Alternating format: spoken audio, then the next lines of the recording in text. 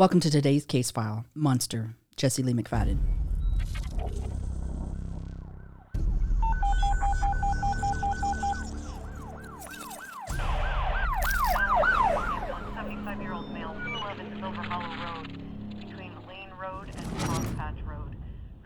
Welcome to Body of Crime, your go-to true crime podcast, where we plunge headfirst into the gripping world of criminal mysteries. Join your hosts, Jose Medina, Crystal Garcia, and Alicia Anaya, as we deliver the full stories, immersing you in the heart of each case. With spine-chilling cases, in-depth analysis, captivating interviews, and a comprehensive examination of the evidence, embark on a thrilling journey with us as we explore bone-chilling cases from around the globe. Whether you're a seasoned true crime enthusiast or a fresh face in the genre, we guarantee to keep you on the edge of your seat. So put on your detective hat, grab your notepad, and get ready to dive into the thrilling world of Body of Crime.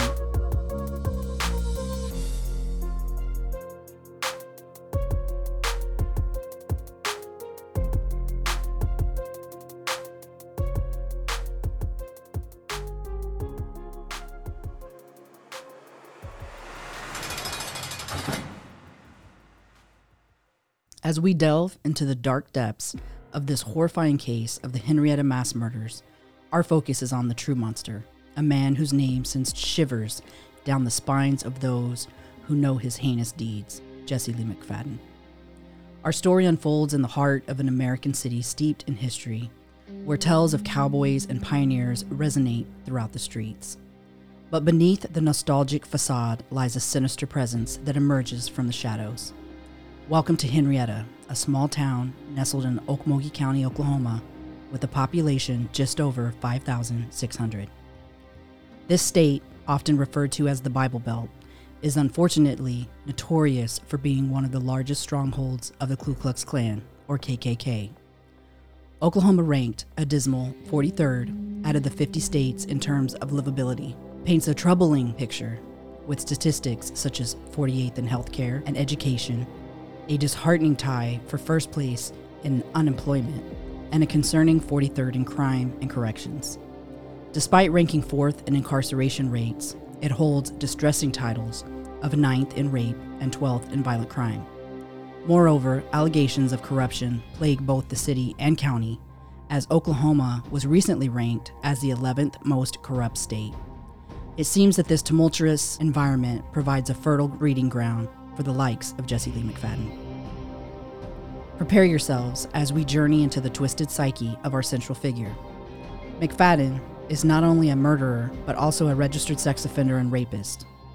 Despite a laundry list of red flags in his behavior, encounters with law enforcement, and entanglements with the legal system, the state of Oklahoma and the Oklahoma Department of Corrections allowed him to step out of the prison walls, instilling in him a sense of untouchability and even empowerment. Unsurprisingly, McFadden's behavior remained unchanged, if not more insidious, even during his time behind bars. And then a shocking turn of events, a murder-suicide that claimed the lives of 5 innocent children. As the state deflects blame, citing the lack of support and an overburdened justice system, a dark cloud of corruption hovers over the investigation, leaving the survivors and victims' families to shoulder the responsibilities that should rightfully belong to state officials, law enforcement, and legislators. Join us as we deep dive the chilling details of this homegrown Oklahoma monster, Jesse Lee McFadden.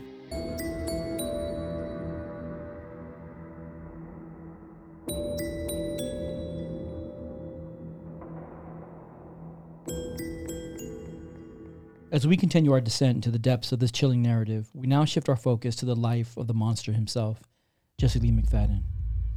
Born into a world cloaked in secrecy and shadows, Jesse emerged onto the stage of Wichita, Kansas, a city whose foundation rested on the remnants of a Native American village, a tapestry woven with trade and promise. It was on that fateful day, August 24th, 1983, that a Virgo came into existence. Little did the world know of the sinister destiny that lay in wait for this troubled soul. Raised by his young mother, LaDonna Jean McFadden, in the absence of a father figure whose identity remained shrouded in mystery, Jesse's path would become entangled with the dark recesses of human nature. A legacy was set in motion, one that would forever haunt the annals of true crime history. As we delve deeper into the intricate web of the McFadden family, we We uncovered their journey from Wichita, Kansas to McAlester, Oklahoma, a town steeped in the ancestral heritage of the McFadden lineage, nestled within the boundaries of Pittsburgh County. It was here, at 9041 Redbird Drive, that LaDonna sought a sense of permanence, a place to call home. However, this dwelling, often deemed unsuitable for raising a family, would become the backdrop of McFadden's upbringing, shaping the course of his and his brothers Cody McFadden's lives. You will learn about McFadden, a true monster that haunted the lives of many. We'll explore the chilling psychology behind his crimes and unravel the intricate web of forensic connections that built his criminal profile. We'll delve into the disturbing motivations behind sexual assault and murder, examining the patterns of behavior that define a monster. Discover the significance of criminal signatures and the clues they leave behind. Learn unique insights into the criminal mind as we analyze the organization and methodology employed by McFadden. Get ready for a mind-bending exploration to the depths of human darkness that will leave you questioning what truly makes a monster. This is the story of a monster, a convicted rapist, a registered sex offender, and a predator haunted and hunted the unsuspecting. Let's begin by unmasking our monster.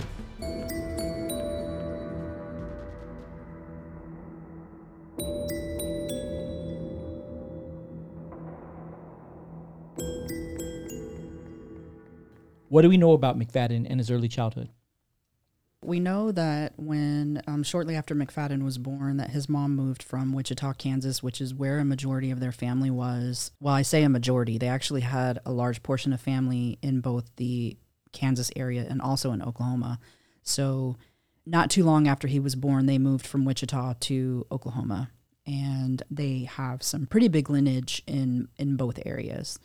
When LaDonna moved to McAlester, she moved to the address that, that we're all aware of. And if you have the opportunity to look at pictures of that address, I encourage you, because the visual just kind of, and actually it's the picture on the cover of our episode. So you can even look at that. But he was raised in a place where a lot of people feel like it was unsuitable for raising a child. And what do we know about what LaDonna was doing at that age? Like, how was she making money? I don't know how she was making money, but she was a single parent, so she was having to work as a single parent, which isn't easy. The reason why I asked that question is because she makes a comment about McFadden's dad when McFadden asks her about his father, and she says that she met him on a corner.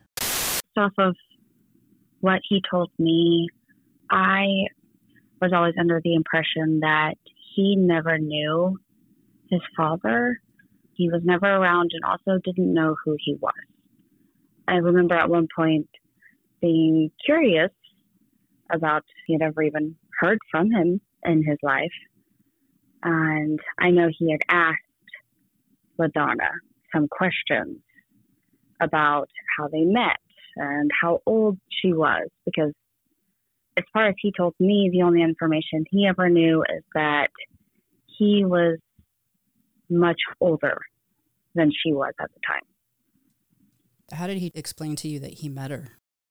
When I had asked questions, I don't know if it was that next weekend or at some point, he had a visit in prison with his mom. She came to visit him, and he asked her how they met. And he did give me ages. I'm not sure if I remember exactly how old she said that she was and he was. But I guess her first reaction was that she laughed about it and said that she met him on the corner. But Jesse, and this is in a letter, this is how he communicated this to me. So, I just read this off of a piece of paper, but then he goes on to say, oh, and then she told me about the story and about how they met and that he thought it was cute. That was the word that he used.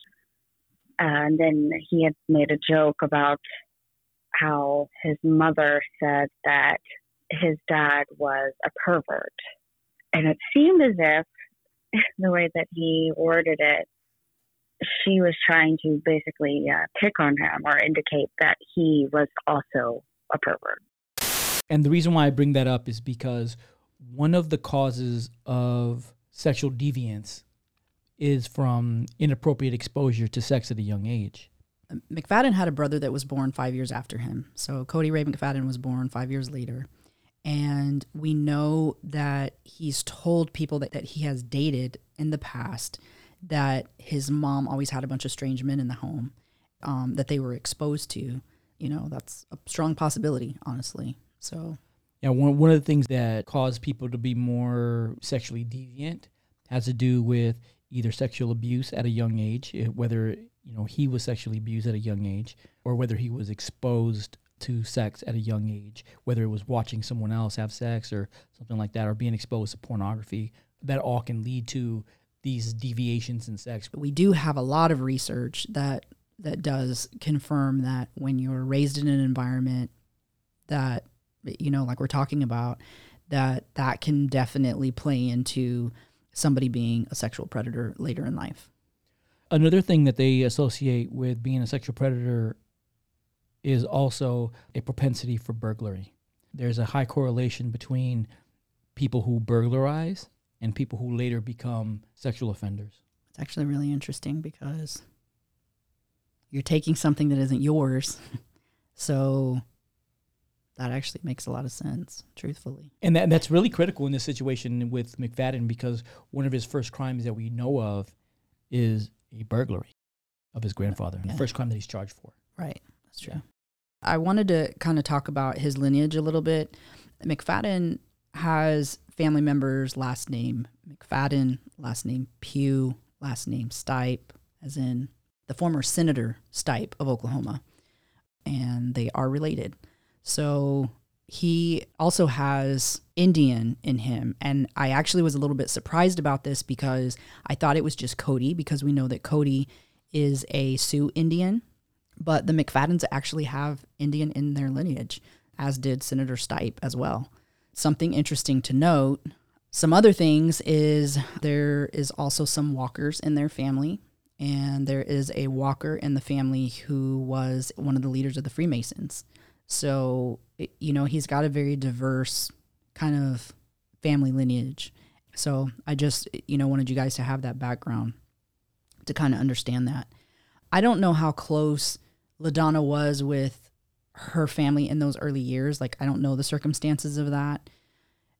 We have been told by, multiple people that knew both, Jesse McFadden and his brother Cody McFadden. And we've heard that at certain points in times that they had like this regular relationship where little brother wanted to be like big brother. And then we've also heard that they had a very strained relationship, especially like more towards like the teen years. How was Cody's relationship with McFadden? They didn't have one. In his adulthood, Jesse had always been incarcerated, and honestly, 80% of the time, so was Cody. So, of course, their communication was limited. I do not believe you can write another prisoner at another prison. So there's that aspect. And then, Cody, there were just things about him mentally and other things, just in regards to his personality and things he would do and act, that made him difficult to have a relationship with. So I don't think it's that Jesse disliked him. He seemed like a hard person to love. And the reason that makes a lot of sense to me is because, and I know that we've talked about this before, but McFadden was left home alone a lot while his mom worked or was out of the home for whatever reason. He was kind of parenting himself and parenting his brother. Obviously, that's not ever a good thing. And sometimes people are forced to do that. So he was considered like a latchkey kid, both of them. And being that his brother's 5 years younger, of course, he's kind of left to parent his brother. And something that we know happens with sexual predators is this kind of comes up early on in life. And whether it's seen or like with his mom and some of these guys that they say, were coming in and out of the home, or they're observing things that they, view as normal, whatever the case, we do know that typically there's molestation of a sibling. Kind of viewing their lives as they get older and seeing how they were when they were younger. I really do feel like there's a very high probability that McFadden sexually assaulted Cody. And we'll kind of go through that later as we get more into when, McFadden's older. But Something that happened very early on when they were younger was, around the age of 16, McFadden was supposed to be in the 9th grade. And this is something that we don't have record of him actually ever being in the 9th grade. We do have record of him at least going to the 5th or 6th grade. And he was going to Indianola Middle School, which is a small school there in the area. And somewhere around 16 years old, there's a girl that alleges that on the bus when she was in the 6th grade that he sexually assaulted her. And this came out after everything came out, after the murders took place. And the girl heard about Crystal Strong's assault because she actually didn't know that it had occurred. And so she called Crystal and was like, hey, he assaulted me on the bus when I was in 6th grade. And he threatened to kill me if I told anybody. So she said, but I did go home and I told my mom. And then my mom had a conversation with LaDonna, and LaDonna squashed it and, and probably said something like, hey, he's 16. Can we keep this under wraps? This is the first time this has ever happened. I don't know what the conversation was. Boys will be boys. Whatever it was. That was swept under the rug. And one of the things that the girl told Crystal was that, her family was kind of like, we're not ever going to speak of this again. We're going to keep this hidden. This is going to be a secret of ours. That's a major sign of a sexual predator at a very young age. The fact that he was attracted or pursuing children that were below his age group is an indicator of a sexual predator at a young age. And control. I think that it's also symbolic of the need to be controlling as well, because a lot of times you're trying to control somebody who you feel is vulnerable or younger, or really I'll say vulnerable, not even so much younger, but more vulnerable. And obviously somebody younger would be. And, and even hearing how that occurred makes me wonder if that wasn't even the first incident because of his threat. So it makes me feel like, based on behaviors of a predator, that probably was not his first occurrence. Yeah, I agree with that. I don't think that was his first occurrence, and especially that would have been around a time where we believe that he would have been molesting his little brother as well. Yeah. Later, so when McFadden steals the money from his grandfather, so this is around 2002, he would have been 19 years old. He steals $64,000 from his grandfather. Now, this is somebody who he says is close to him, who he looks up to, talked really well about his grandfather and grandmother. And, he stole $64,000 from him. And why? One of the things in my research on sexual predators, one of the things that I found is that typically sex offenders who have offended at a young age have a tendency to have low levels of attachments to fathers and father figures. And so that kind of plays into McFadden's burglary of his grandfather's money. I think he wanted to have a connection, but I don't think that he was able to have that close of a connection with his grandfather. Yeah. When you look at McFadden's childhood, his life as an early perpetrator, there's a challenge with his ability to learn. So there's a learning disability. I don't know if that's ADHD or I don't know if he was if he was dyslexic. I don't know anything about his mental state or his learning capacity at that age. What I do know is that he was 12 in the 5th grade. I do know that he didn't make it past the 9th grade. There was a propensity for violence and sexual deviance at an early age. The earliest reported record that we have is when he was 16. Early drug use. I know that he never liked school. I know that he dropped out fairly young. I want to say that he made it to high school to be freshman. I can't say that with 100% certainty. If he didn't make it to freshman year, it probably would have been 8th grade.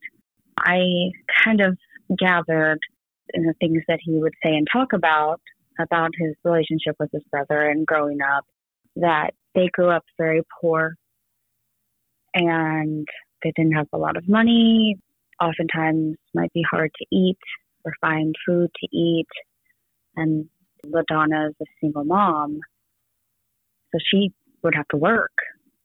And being that Jesse was older, I think a lot of times he was probably, the other main caregiver for Cody. I know that they lived in a trailer and It had dirt floors. It was in bad shape. All of those things combined, plus the fact that Jesse was always rebellious and would act out in school. I know he started using drugs very early on in his childhood. All of those things contributed to him, of course, not doing well in school and not wanting to be there, eventually just giving up on it. He didn't talk much about school. I know that he didn't go very often, but as far as memories in school, we didn't discuss that very often. Do you think school was kind of a hard thing for him to talk about since he didn't like it? It's normal to grow up, and for those first 18 years of your life, school is normal, and it's a very big part of your life, and it's a large portion of pretty much all of your experiences up to that point. It just seemed to me like he didn't have that experience. Yeah. It was not a large portion of his life. I figure that he really didn't go to school very much. I mean, if you drop out before you finish the 9th grade, you can only imagine all of the years prior to that, how school was for that sort of person if they barely even made it to high school. Around the time Jesse would have been 16, he was already making adult choices. At that point, I know that Jesse told me that he was using methamphetamine. I'm sure he used it up until the point in which he was arrested for the rape. Not only was he using it, he was also manufacturing it. So he was a drug dealer at 16. He talks about being into methamphetamines very early, and other drugs, but that was the drug that he was making. Right. So we see that his relationship with his younger brother is initially, like, rumors are that his little brother wants to be like his bigger brother. And so there's the opportunity to pay attention to that and feed into that and groom that in order to violate that child. But something that I want to point out to me that comes off as being very different between the two is that Cody finished high school. Yeah. And had a normal, like, he participated in activities, like he didn't have any issues in school, not that are evident to us by way of, him failing grades or him getting in trouble or him not participating in activities, like him just showing up, things of that nature. Like, he finished school and people knew him in school. He had friends in school. He also was different from McFadden in the fact that he wasn't socially awkward. He was able to build relationships and he had friendships and things like that. But something changed in him from the time that McFadden went to prison and the time that he became an adult. Well, and I think even before that, I think that's where he had kind of the bigger transformation.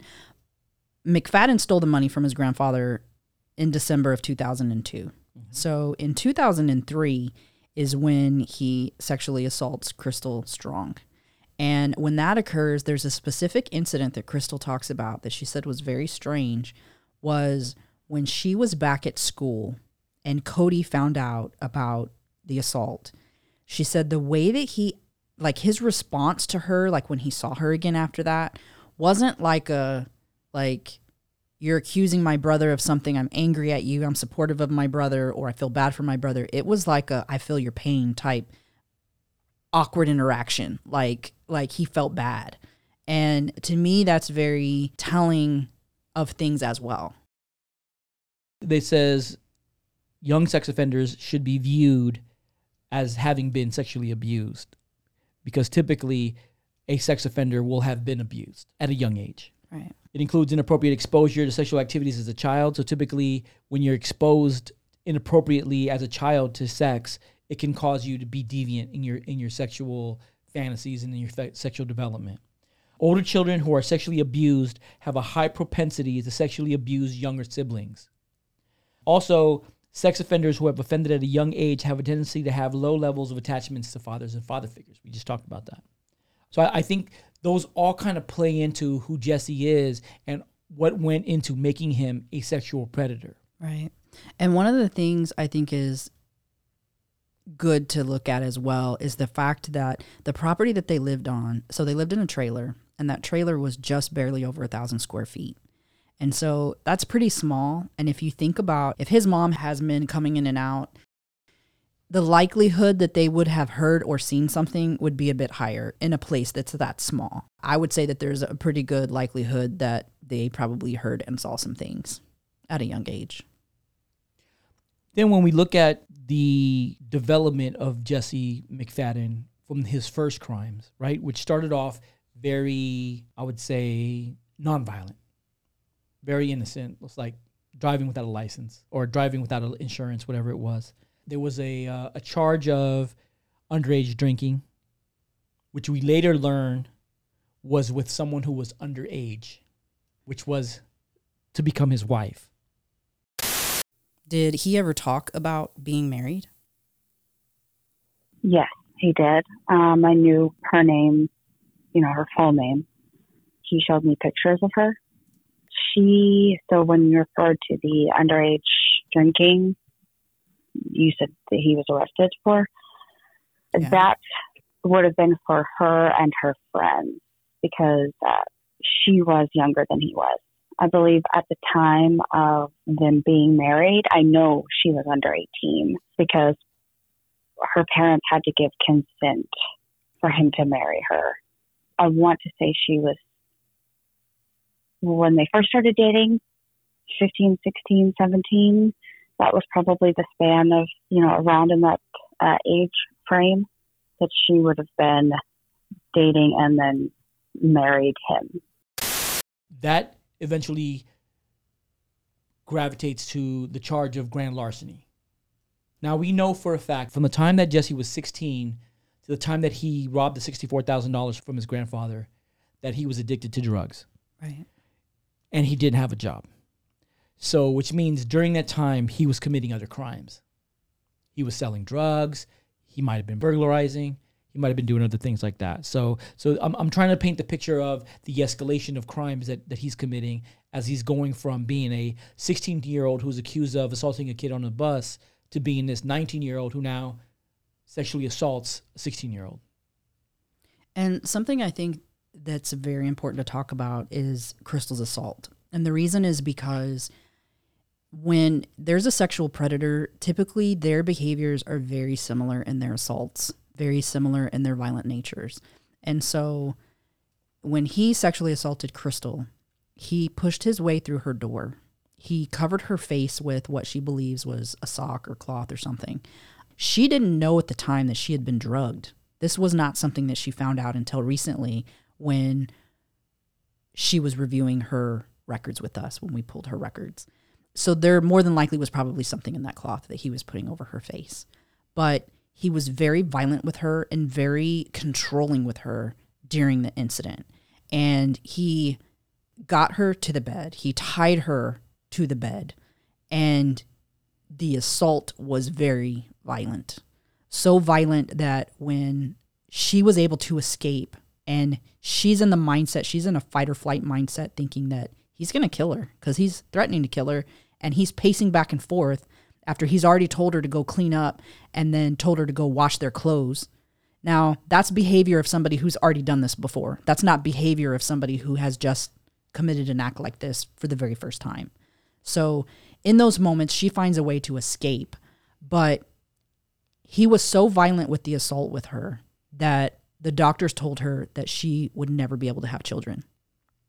So I bring that up because after he assaults Crystal, that particular crime didn't take very long because at this point, because he's assaulted Crystal, which I don't know why they hadn't done it previously, but it had been almost 7 months since he was convicted for the grand larceny charge, which was for the theft from his grandfather.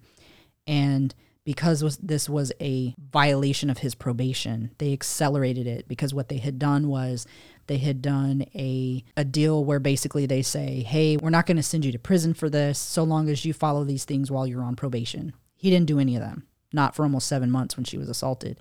And even though he hadn't done any of them, and even though he had been pulled over and arrested already, and somehow those things were dismissed and not viewed as, which they should have been, as a violation of his probation, he went on to assault her.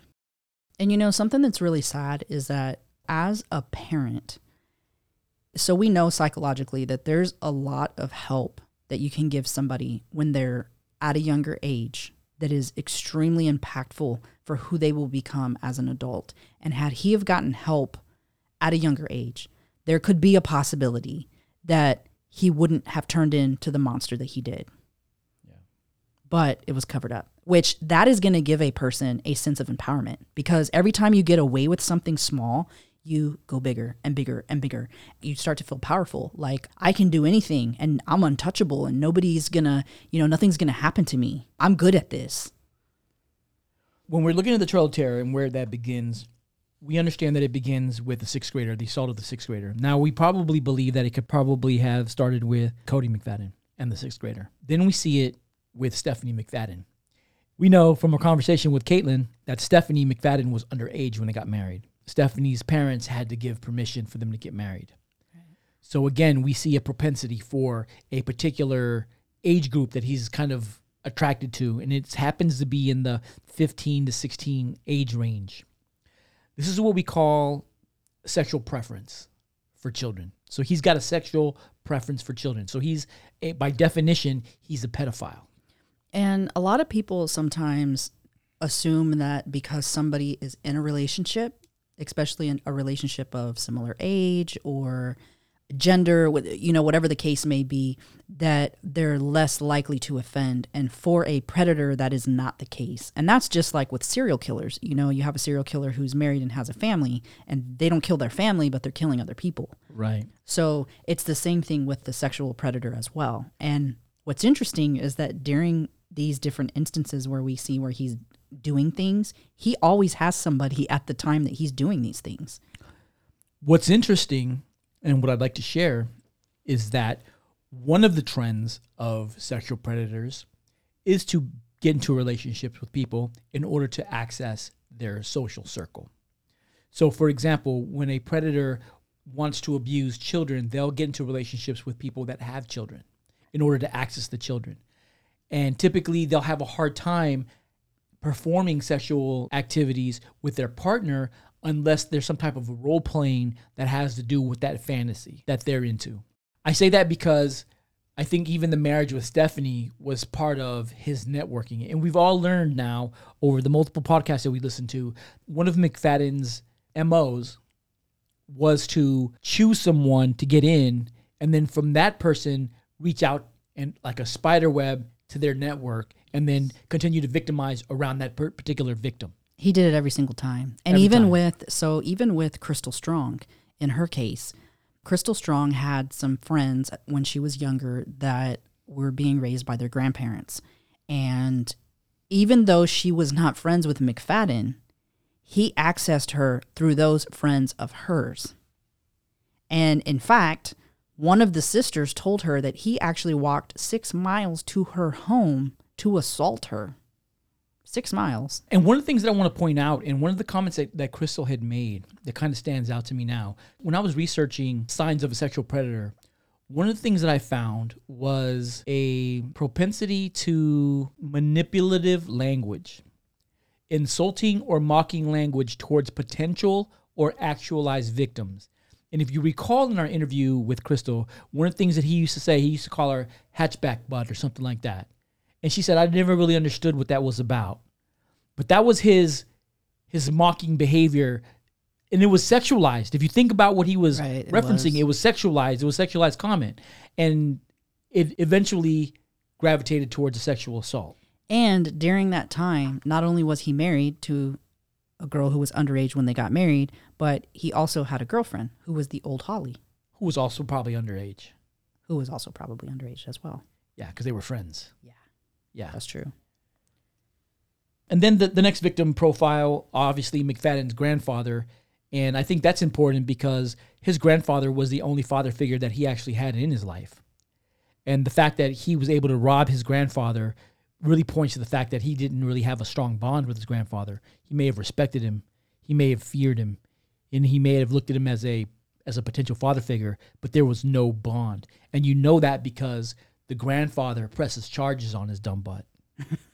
Well, It's kind of hard not to when it's $68,000. I don't know. It's your kid. Think about that. Yeah. If you have a really close relationship with your son or your grandson or whatever, and he does something deviant, typically what you'll do is you'll handle it in-house. You're not going to call the police. You're going to handle it in-house. Hey, you're going to work this off. You're going to do whatever you need to do. You're going to owe me this time or this money. But the fact that he files charges against him to put him in jail means they don't have that bond. The other thing is he was never listed as a visitor on his prison logs. No. He asserts that they had this relationship and he loves his grandfather, but he was never listed on his list as a person to visit. No. Then you have Crystal Strong, which we already know the connection, how they got connected to Crystal. Then we have Caitlin Babb, which he, again, networks through someone else. That was Shannon, the person who owned the phone before Caitlin. That was the connection. And what do we know about Shannon? Honestly, for sure, there's not a whole lot that we know about her. And, well, when I looked up the phone number, one of the things that came up was quite possibly some type of escort service. But with that phone number having been given to her so long ago, so you're talking about, because before Caitlin had the phone, there could be a possibility that phone number was connected to somebody else. Yeah. But that's just something interesting given, obviously, his history. So it wouldn't be surprising. She was somebody that Jesse knew. He was trying to reach out to her. Right. Got it. Did you get a lot of phone calls and messages for her pretty frequently, like during probably the first year that you had it? Tons. And that's the only reason why I responded to him. It's so weird to think about now. But yes, I would get multiple calls daily asking for Shannon, and I would just let it ring. I was used to it at this point. I just let it ring. They'd go to voicemail, listen to the voicemail. Hey, Shannon, this is, the companies like Rental Center get calls about late payments for her washer and dryer, stuff about her electric bill. So Shannon wasn't dead. Yes. There's a lot of people, money, friends, family, tons of text messages and phone calls. And so this night, it was, I also think a reason why I responded was because it was late and I was annoyed. I had just gotten to the point where I was receiving so many all of the time. And then I'm like, all right, it's like 10 o'clock at night and someone, I don't know who they are, is reaching out to me. So I just responded. And honestly, I believe I responded because I was intending to ask him questions on who she was because I wanted to know. Because she's in debt, I need to find her because I'm getting all her calls. Right. It just had gotten ridiculous. And so I was planning on asking him questions about who she was. When he got to Caitlin, then he got to Caitlin's friend. And then, of course, Holly and the kids. Who we know that Caitlin's friend ended up sending him some stuff as well. Absolutely. Then he connects with James Fleming in prison. And through James, he connects to Holly. And through Holly, he connects to the kids. And from the kids, he connects to the Websters and the Brewers. And other kids. Yep. That's true. It is definitely his profile to find one person and then from that one person spread his virus. Right. What can we predict based off that pattern? We know that there's never just going to be one. No. There's going to be a web of people that he has been terrorizing. Yeah. And his behavior and how he terrorizes them is extremely similar in every single case. Yeah. The things he says, the things he does, how he controls, all of those things are almost just 100% identical. And the more he does it, the better he gets at it. That's true. Because he even boasts learning. about it. He boasts about his ability to get over on people. Yeah. Even from prison. There is a call that he recorded in prison where he's getting information from somebody and he's not the person who should be getting the information. Welcome to Reliant Business Services, an NRG company. For assistance with the home you live in, press 3. I told you she'd send it. All right, be quiet. Put it on mute. Thank you for holding. This is Blanca. How can I assist you today? What's your name? Blanca. Long time. Hey, I'm calling about the bill. We're trying to find out if we're the contract or not. We don't know. Okay, sir, I'll be more than happy to assist you with that. Can you just provide me with your account number, please? The account number, Rosa, I've got a number she wrote down for me. Maybe that's the invoice number because it's too much numbers. Are you the account holder or is your wife? Yes. Okay. I believe the bill come under Rosa. Okay, so if it's under her name, we're going to need her social or driver license number. Why do we need social? I don't want to sign up for anything. I just need to know if it's contract or not. That's private information I don't want to give. I think I found it. The service address is 729 Carn Street, Kennedy, Texas, 78119. And it's under... So I want to talk about the difference between what we're calling a preferential child molester, which is a pedophile. A preferential child molester is someone who prefers children.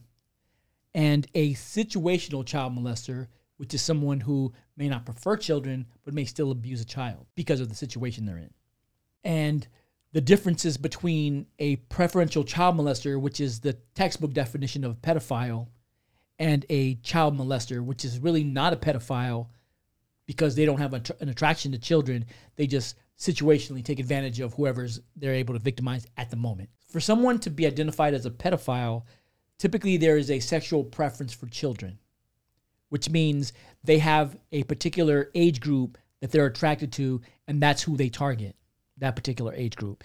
We know in McFadden's case, it's that 13, 14, 15, that young teenage group is where he kind of focuses on. We know that it's associated with erotic imagery of children because that's part of their fantasy. Typically, someone who's a pedophile is going to have explicit videos and pictures and images of children and children erotica, where a situational child molester would not have that. Right. There's typically an age and a gender preference, and I found this very interesting, is typically most pedophiles prefer boys for some reason. Don't know why, but that's one of the things that I found in my research. Typically, they have a very large number of victims. That really piqued my curiosity because we still haven't heard of other victims coming out from Jesse Lee McFadden. And I know there's other victims out there before he went to prison and after he got out of prison. Oh, 100%. We're still diving deep into trying to figure out where these other victims are. Typically, with a pedophile, it begins in their early adolescence, which we know with McFadden, that presented itself. It did. And also, one thing that I found very interesting is that there are often frequent moves associated with a pedophile in order to avoid suspicion or avoid repercussions to something that they got caught. And we know for a fact that Jesse Lee McFadden bounced around between Oklahoma and Kansas. Like, he moved a lot. And something tells me that those bounces had to do with every time something occurred, I think LaDonna was like, hey, you're going to Kansas. Yeah. And his grandmother lived in Kansas, even from after he was born to when he went to prison. She was still in Kansas. So I think that he was bouncing back and forth between his grandmother's house and his mom's. Yeah. In between those times, we can assume that there were assaults happening. Right. There are different types of pedophiles.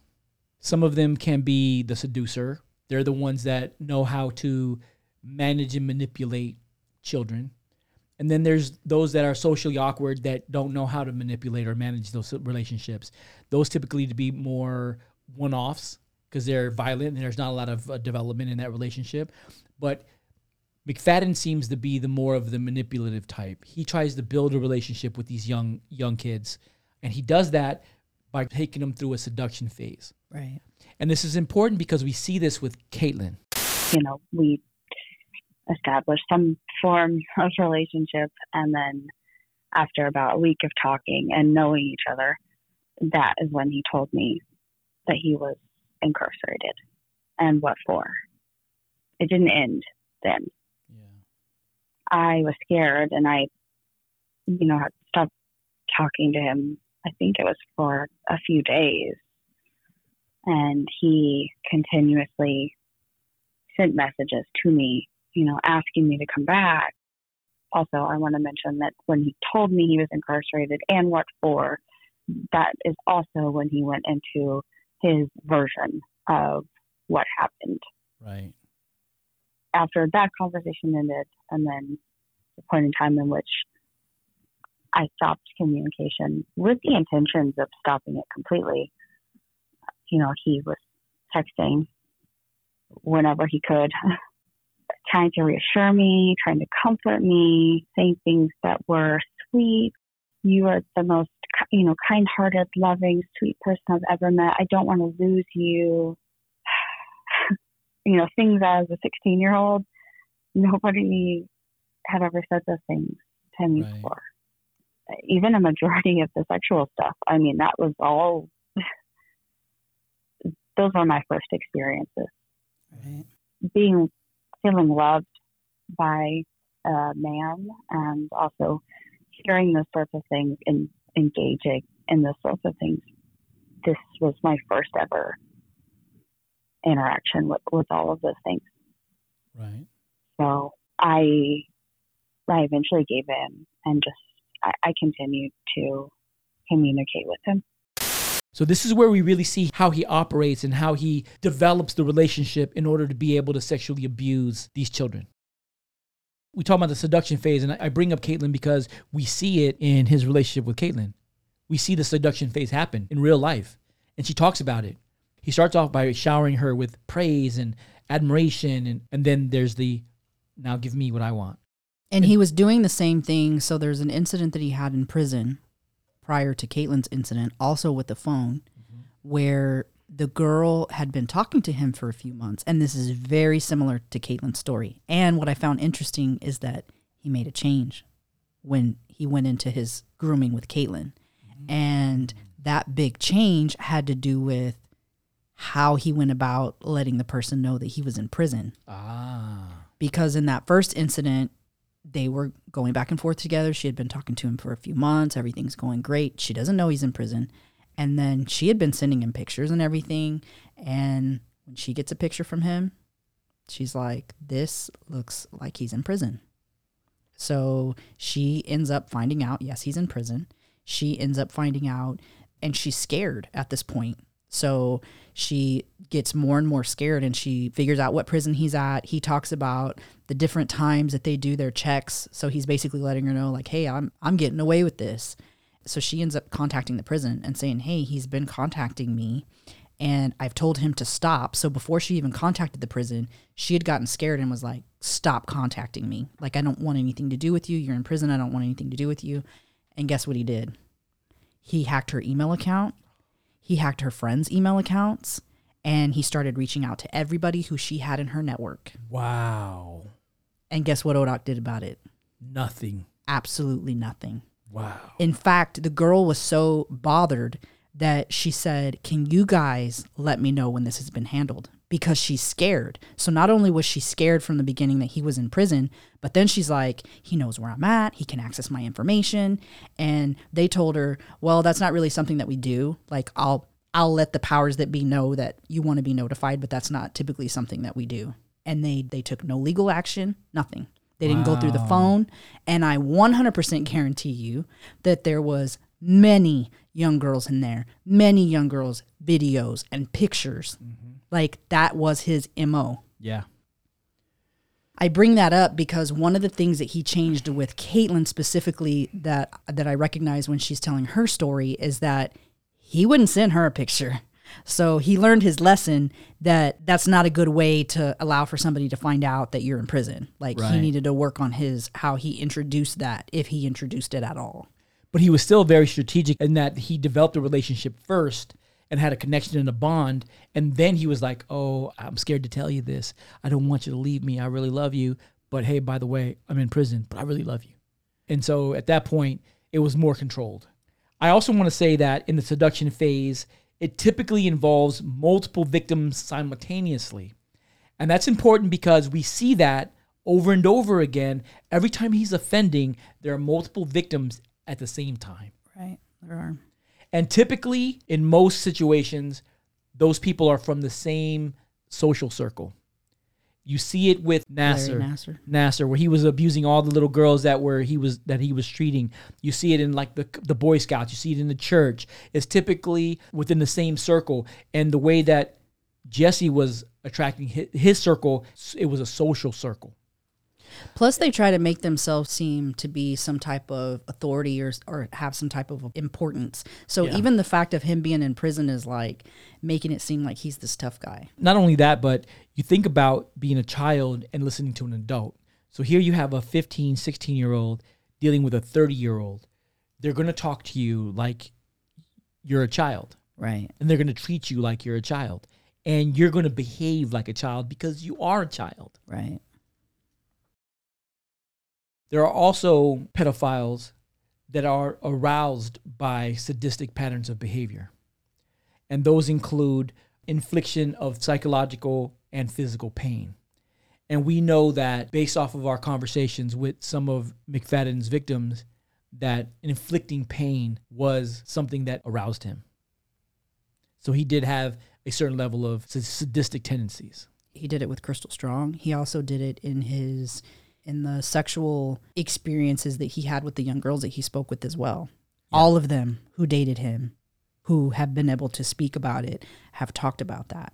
The violent talk, the violent behavior, the violent sexual behavior, it was all very consistent with 100% of everybody. And one of the things that I found very eye-opening is that typically paraphiliacs who are sadistic in nature have a higher propensity to commit murder. 100%. And something that has been very disturbing to me in reviewing his records, which are missing a lot of stuff. And we're going to try to request those things. And we're not going to talk about this in this podcast, but there's a lot of things missing. But something that really stuck out to me was there's a particular course that he went through that they redacted. They didn't redact it everywhere. And this particular course is a course that offenders take who have severe emotional or psychological issues. And his mental health is also blacked out, which tells me he had a severe mental health issue. And it probably was related to paraphilia because it's very evident. It would have been evident to ODOC. It would have been evident to anybody who was seeing him, to be talking to him. It's just like all of the signs of paraphilia, he 100% has. And it's just crazy to me. And we're going to talk about some of those paraphiliac tendencies that he had. So some other paraphilic behavior besides the one that we're talking about with the pedophilia, there are exhibitionism and also voyeurism too. Right. And we know that was something that he had a kind of a propensity for because it's in his conversations, in his discussions with Caitlin while he's in jail, where he wants to either watch her or he wants to be watched or, sharing of the photos and things like that. There's the scatophilia, which is the obscene phone calls. And we know for a fact that this is something that he engaged with a lot of times when he was in prison, with all the people that he offended against. There's zoophilia, which is sex with animals. Now, we don't know if he was involved in that or not. We don't know. We haven't heard. There's urophilia, which is urination, sexual gratification from urination, I guess. Coprophilia, which is sexual arousal from defecation. Then there's binding or bondage, which we know that when he committed the sexual assault against Crystal, he tied her up. Now, that could have been to control her, but something tells me that was a control thing. That was something that he was into. Also, there's the infantilism, which is the baby role playing, which we've had conversations, and that was also something that he was into, treating the women that he's with like children, calling them my little girl and my little baby and things like that. That type of role playing. There's sadism, which is the infliction of pain. And we know that he was into that based off of his violent sexual conversations that he had where he was verbalizing abuse in the act of committing sexual fantasies. And then there's the necrophilia, to real or simulated death. Now, I don't know that he was involved in that. I don't know that for a fact, but that is another paraphilia. He definitely checks off a majority of those boxes, actually. Again, that's something that can be seen from when he first starts offending through prison and then after prison as well. Something that's very interesting is that A lot of people assume that a disorder would be, if you're into any of these things, that automatically means that you have this disorder. And there's a difference. So you can have a fetish. You can like something that other people don't like, that other people might think are weird. And that's okay. But where it becomes a disorder is when you cannot control it. So if you have an attraction to younger people, some people can control that. Some people go get help for that. And some people never touch a young child, ever. But if it is uncontrollable, if you cannot keep that at bay, if you cannot keep yourself from doing whatever that thing is, then you have a psychological disorder. And probably one, more than likely one, that cannot be medicated, that you cannot just get treatment for and be released into the free world. That's not going to work. Right. You are going to continue in that behavior, and it's going to escalate. And I guess you can compare it to kleptomaniac. Yeah. A kleptomaniac has a disorder where they can't avoid stealing. They have to steal. And there are people who have lots of money who do it. It's not about the item that they're stealing. It's about the fact that they're addicted to taking things that don't belong to them. And so the reason why it's a disorder is because they can't stop. Now, there can be someone who doesn't have a disorder who steals for one reason or another. Maybe it's because, they need something and they can't afford it. But with a disorder, you can't help it. You have to do it. So now I want to talk about the prison offenses. And the reason why this is important is because the prison offenses are a group of offenses that are tied to his paraphiliac nature all on its own. There's a life that he lives while he's in prison that's different from the life that he lived when he was outside of prison. And so let's talk about that a little bit. Something that's real interesting, and I think it's kind of important to go over all of this because it just kind of tells a story just in itself. After he's convicted for the sexual assault of Crystal Strong, and they kind of merged the two cases together because he had violated his probation, so he goes to prison. So he goes to prison in January of 2004. And in February, so the first place he goes to is a kind of like an assessment center, like a reception and assessment center where they do things like go over an assessment of what you need education-wise, treatment-wise, all of those things. And then they kind of build out like hey, these are the things that we recommend for you. Also in talking to you, what you're wanting to achieve. And then they put this list together. So they do that. They send him to his first prison. So from there, he goes to his first prison. And that's the Mac H. Alford Correctional Center that they call MAC. Formerly, it was Stringtown Correctional Center in Oklahoma. So he goes there. Now, mind you, he started off going to prison in January. By February 13th, this is not long after he's gone to his first initial prison, he alleges that he's been threatened and that if he remains there, that he's going to be beaten up. And so they approve for him to be transferred. And now there's a correlation there in programs that are available at these prisons, in the availability for you to be able to do certain things, whether that be contraband or whatever, between these prisons. And so his moves were intentional. And I think that you will see that as we talk about these. So his first one is in that very first year. So in February, he alleges that somebody's threatened to beat him up. And you're talking about him just getting there. So he just got there and somebody's, he's saying somebody threatened to beat him up. Probably his roommate. Probably. So he has his first infraction on March 12th. And that first infraction is possession of tobacco. So he hasn't even been in prison for 60 days. And he's already got tobacco. So he gets that infraction and they end up sending him to the SHU for that. And he's supposed to be in the SHU between March 12th and March 27th of that year of 2004. Then he gets moved. He gets moved to a different prison. And this prison is Great Plains Correctional Facility, also in Oklahoma. Well, wait a minute. From March 12th to March 27th, he was in the SHU. And then on March 24th, he's promoted and so to what's a higher weird, point system? Yes. And what's weird is that, so this is what happened. And this is why I say it's so weird looking at his records is that, so he was supposed to be in the SHU between March 12th and March 27th, based on the records that they have. Yeah. But he's moved to Great Plains Correctional Facility in the middle of that time he would have been in the SHU. Wow. So he didn't complete it. He didn't complete his time in the SHU, which was part of what his punishment was. Technically, he shouldn't have been earning any points because he was at a level 1. But guess what? He was. They were giving him credits. So he's earning credits when he's not supposed to be. He's supposed to be in the SHU, but he's moved to another facility, which probably partly had to do with him getting in trouble, but probably also had to do somehow with a request of his, because that seems to be very consistent. Yeah. So he's moved, and when he gets there on March 24th, he's promoted from earning credit level 1 to earning credit level 2. And this is despite his recent prison infraction and his incomplete SHU time.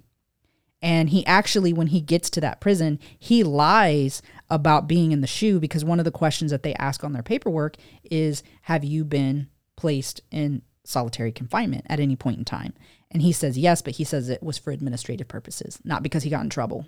Oh. So that could be part of why he was promoted. But come on, guys. Like, how you don't take the talking? Inmate's word Yeah. for it. Come on. He's an inmate. That's crazy.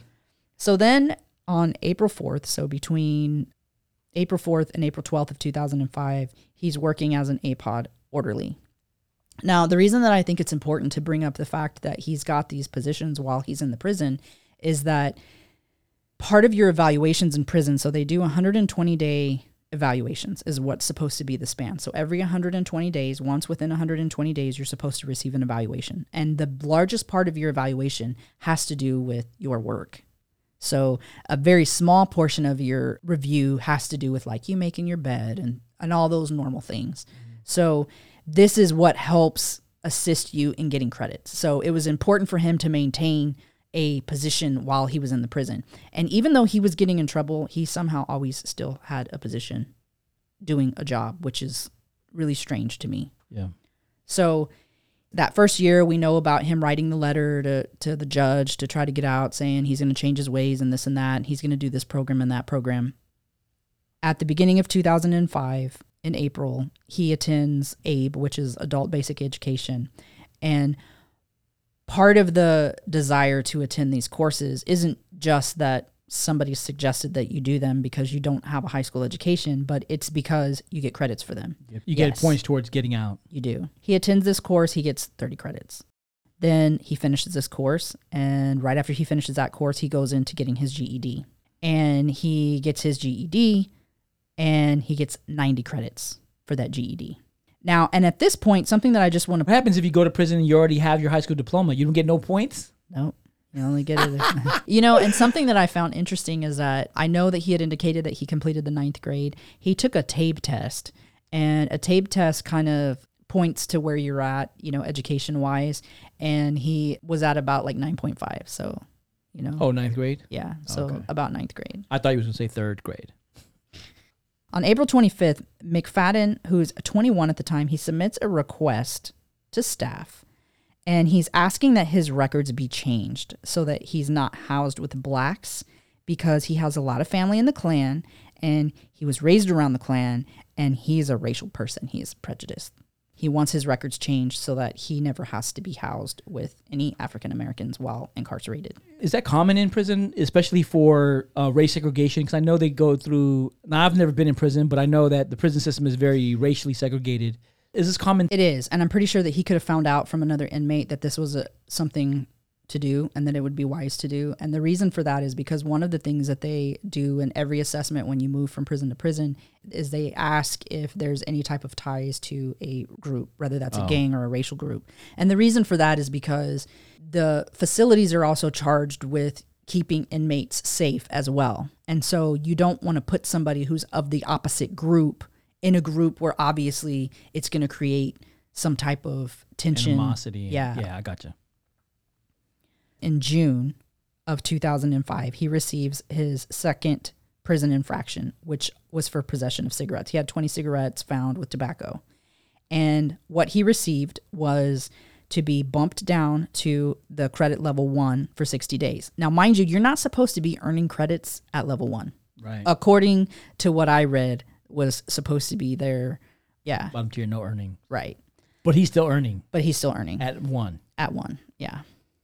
So then in August, He, again, is working. So despite getting in trouble just in June, and after being demoted, he, again, is already working again. So he's working. He's getting evaluations for that.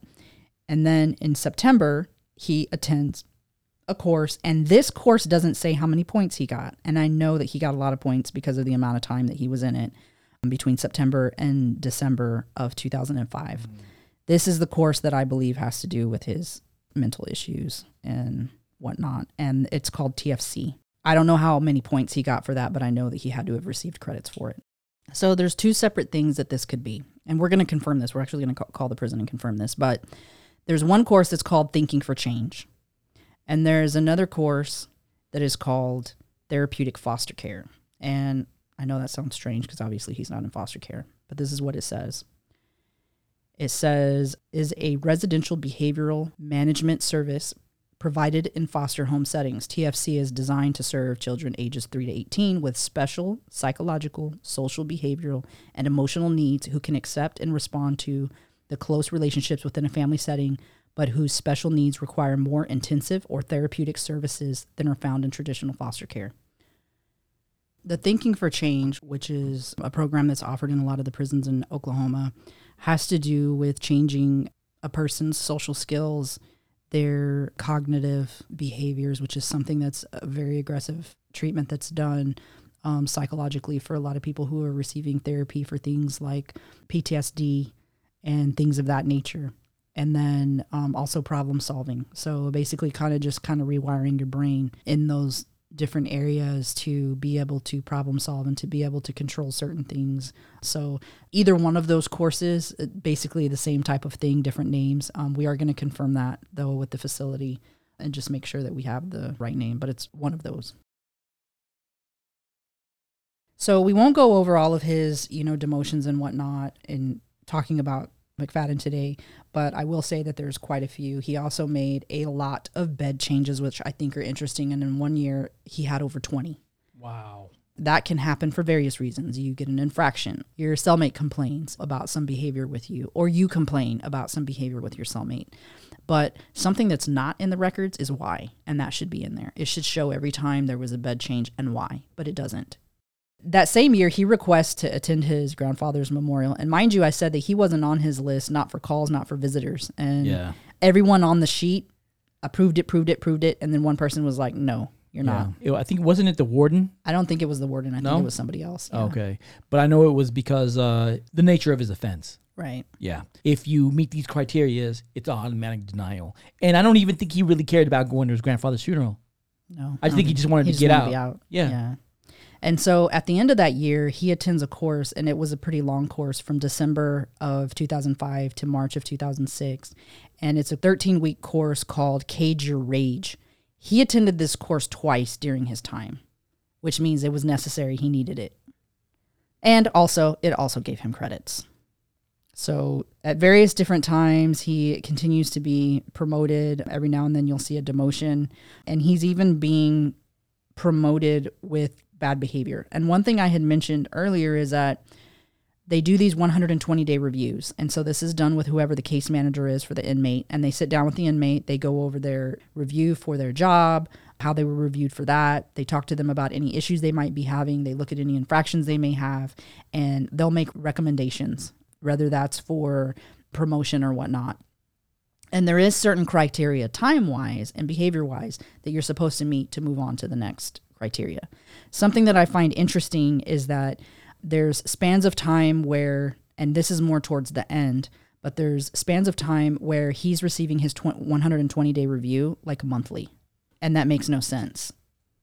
For a system that says they're so overwhelmed, how are you doing a monthly 120-day review on one person in the prison? But they're doing it, and every time they're promoting him. So every time he's being promoted. So anytime he's below level 4, he does this monthly 120-day review so that he can be promoted each month to the next level. So he attends multiple courses to gain credits. So he did the 2 Cage Your Rage. He does a heavy equipment operator CDL course. He gets a license. He does 2 Bible courses. He gets credit for those. And then by the end of 2007, he's attending a prison rodeo. In 2008, he worked as a furniture factory. What? Yeah, he worked at a furniture factory. He received a certificate for that as well, or during the time frame that they're doing their on-the-job training, he received a certificate basically saying that they had certified him to do this certain position with that job that he had. And he worked there for at least a year. So in 2009, he gets his 5th prison infraction, and this is for consensual sex with another offender. When this takes place, they don't take away any points. They send him to the SHU for 20 days, and he loses no credits whatsoever, nor does he get demoted for even any period of time, which, you know, is just ridiculous. But then in 2010, he gets his 6th prison infraction, and this is also for sexual activity. And this particular inmate claimed that McFadden raped him, and he actually had a rape kit done on him. And there is no indication in his records as to them completing an investigation and how they came about deciding that this guy, in fact, wasn't raped. But he was placed in the SHU pending the investigation being complete. He was. But the investigation was never completed. They just let him out. They did. They let him out. I'm sure that they said that the investigation was completed, but there was nothing in there to indicate how they came about their decision. Not that they needed to have 100% of the details in there, but there's nothing in there to say, based on whatever we validated, that this person wasn't assaulted. Then, within less than 2 weeks of that happening, there is, and I think that they're related, but there's battery of another person. He ends up with a black eye. Again, not much happens to him. He continues to work that year. In fact, later that year, in December of 2010, he's approved for what they have at JHCC, which is the Joseph Harp Correctional Center, for in-cell arts and crafts. And so they do this agreement for a year, and you have to be at a level 4 in order for you to be eligible for this. So basically he gets supplies in his cell for him to write letters to all his victims and whatnot. So They approved it. During his time in prison, his mom meets Randy Hugel, which is who she's currently with now. This is her long-term significant other. She continues to visit him while he's in prison, as does his grandmother. Like I said, his grandfather never visited him. He was never on any of the call logs for speaking to him either. Was Randy? He was not. No. So Randy neither came in to visit him as well. Now, there are a lot of things that are missing, like I said. So there are some logs that are missing. There's actually a pretty big gap. Something that's interesting is they only show one attorney ever coming to visit him, which is not true. We know that his attorney had to have visited him. I find it kind of ironic that in October of 2012, he missed 2 to 3 days of work while working as a food service worker.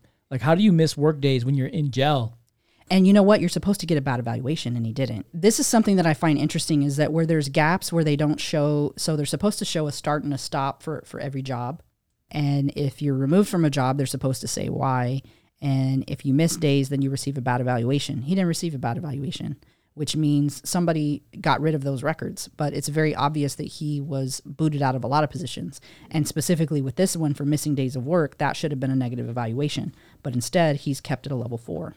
Still earning level 4 credits, getting his visits, doing his arts and crafts in his cell. In 2013, he receives another prison violation, and this time it's for the possession of cell phone. This is the first logged incident, and with this particular incident, this is the one that we had referred to, and this is the only time he lost credits. They deducted 365 credits at this point in time. 365? Yeah. Wow, that's a year. But if you think about it, so the credits are on top of your earned time. Yeah. So you earn 30 days for 30 days in the month, but then you earn whatever your credits are, your daily credit earning days are. So for level 4, it's like 44 credits.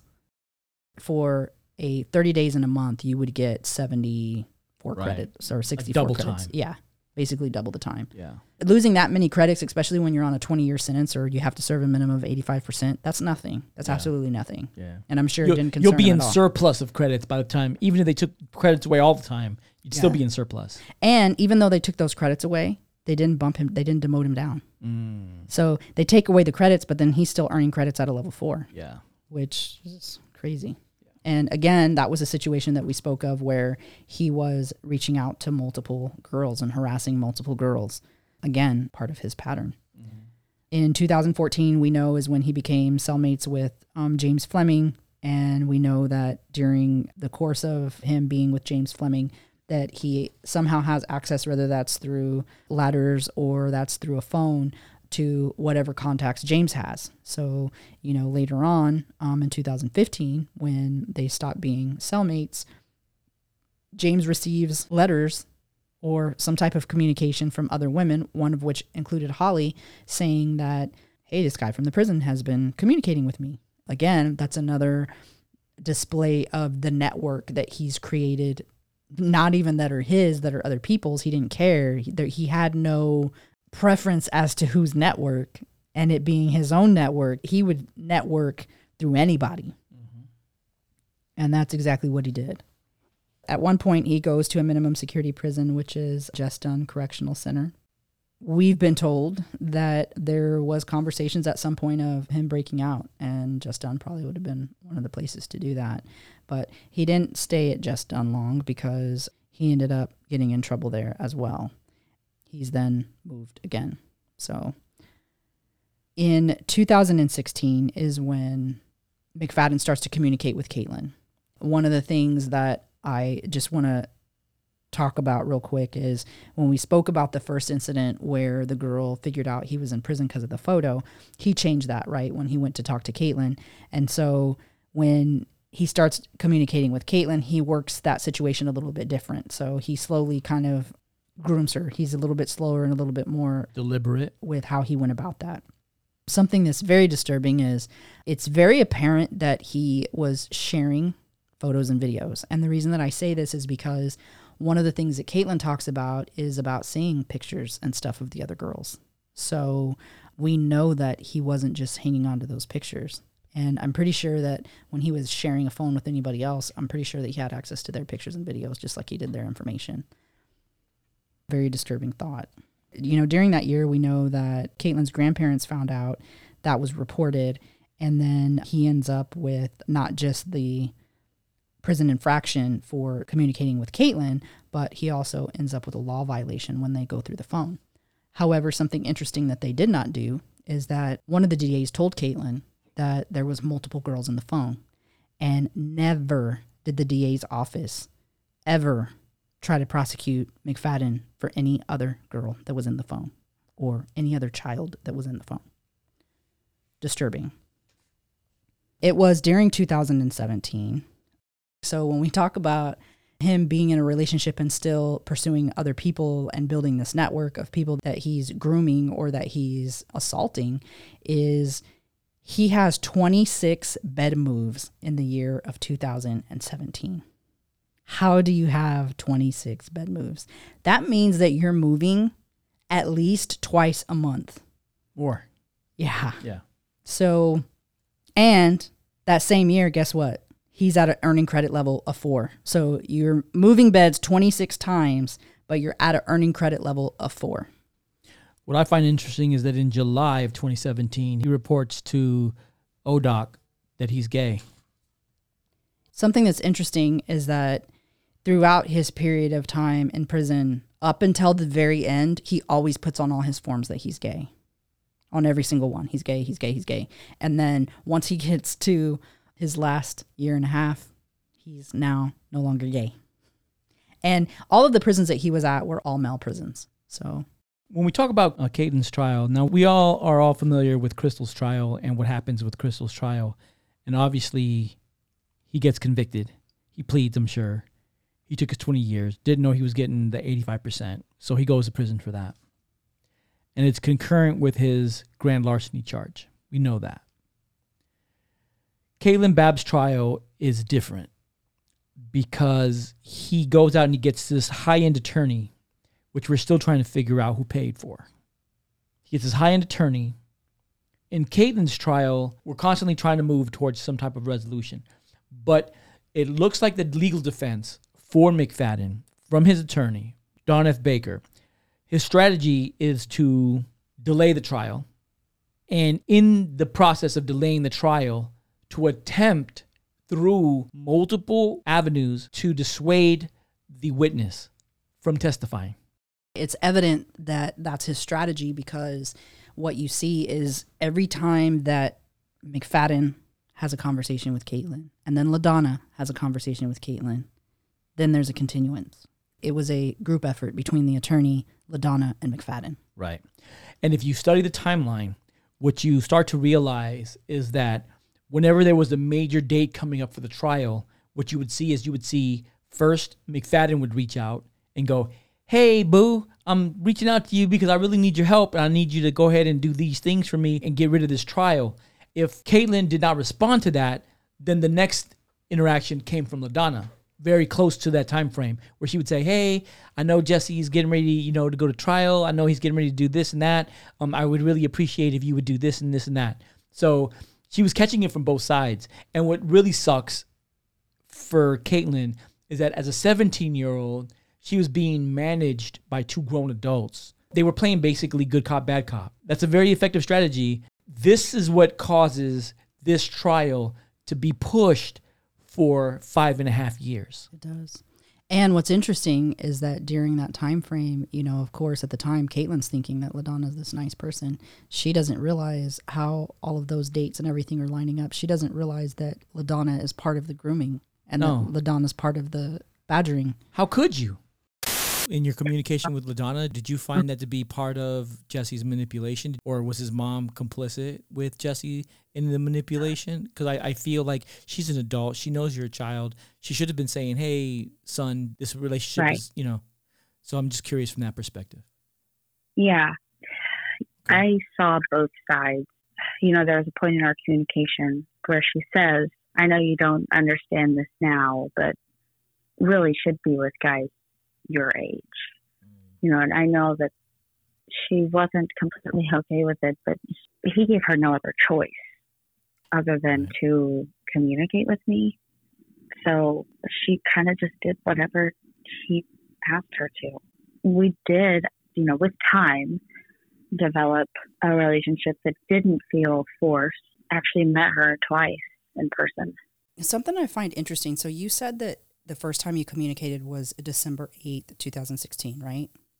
December 8th, 2016, yes. Was she reaching out to you about something? No, he had told me to reach out to her. The reason I asked that is because it was December 6th where he receives that 10th prison violation, which was the law violation, which would have been in relation to your case. So if he's wanting you to talk to her 2 days later, he knows about this. And this has to somehow be related. Like within 2 days, that just seems... Yeah, I actually pulled up the message to see when the first message was. But yeah, December 8th, 2016, I said, Jesse wanted me to let you know that they finally took him to jail today for the phone he got caught with a while back. So you'll know where he's at. Makes sense. Because then he's moved on December 14th, so that makes sense.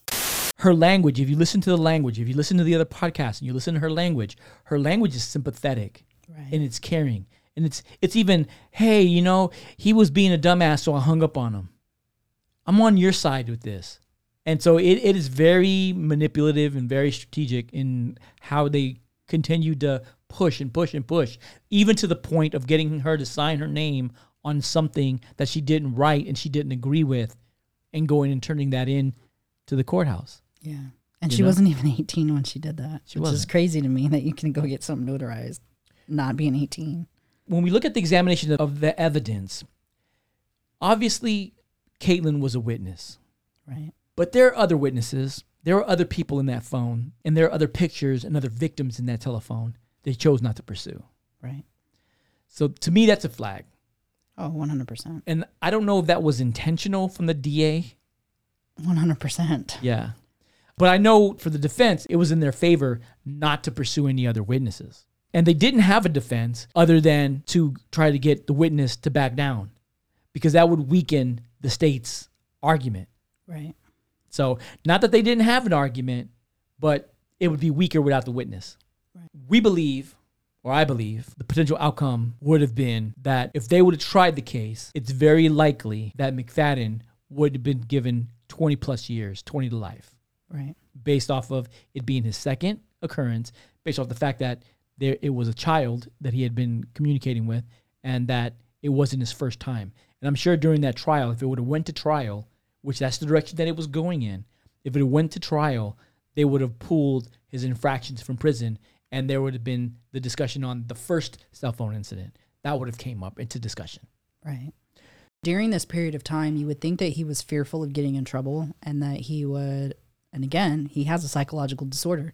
You would think that you would be smart enough to stay out of trouble because you're already in trouble, right? You're trying to get out at this 85% that you know that you have to serve in Oklahoma. And no, he still is continuing to do things and get in trouble. And in fact, something that I found very interesting is that his 120-day reviews, unless they're all missing, almost none of them occurred in those last couple years after he got in trouble.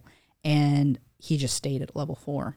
And even during periods of time where he's getting in trouble, there's even one period of time where he's in the shoe for a long time. Yeah. No indication as to why. Wow. So he definitely was in big trouble to have been in the shoe.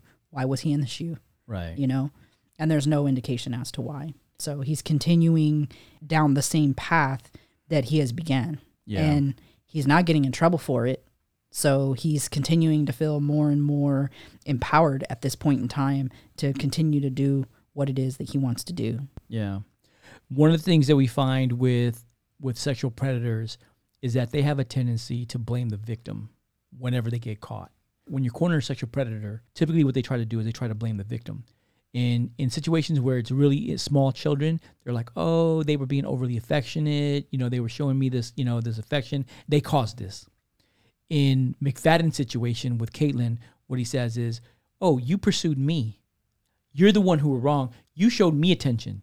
Yeah. His defense was going to be, if we went to court, it was going to be, well, she pursued me. I didn't pursue her. She sent me these photos. I just responded in response to her pursuing me. I wasn't the aggressor. She was the aggressor against me. And even with that, beyond all of the victims already that we know, he also was communicating with staff in the prison that he had gotten in trouble for as well. So for having inappropriate relationships with staff members. Yeah. So it wasn't even just people on the phone or other inmates. It was everybody. He didn't care. He didn't have a one type. It was everybody, anybody, whoever he could reach. Yeah. The outcome, obviously we know what the outcome was, but when we try to point a finger, it's obvious that the finger lays on two organizations from my perspective. And Crystal, you can tell me if you have a different perspective, but to me, it seems like the major failures were the Department of Corrections with the mismanagement of McFadden as an inmate. And then the second one was the management of the case by the courthouse, because they allowed this case to continuously get moved further and further down the road. After 5.5 years, at what point as a judge do you not go back and go, hey, this needs to be tried. We cannot push this any further. So to me, those two things, if they would have happened the way that they were supposed to, then McFadden would have never been on the streets. He never would have been able to victimize anybody else. But because those two organizations failed, it allowed that monster to get back out. I think it started with LaDonna, because LaDonna assisted him. She's part of it. Yeah, she was part 100%. Of the monster.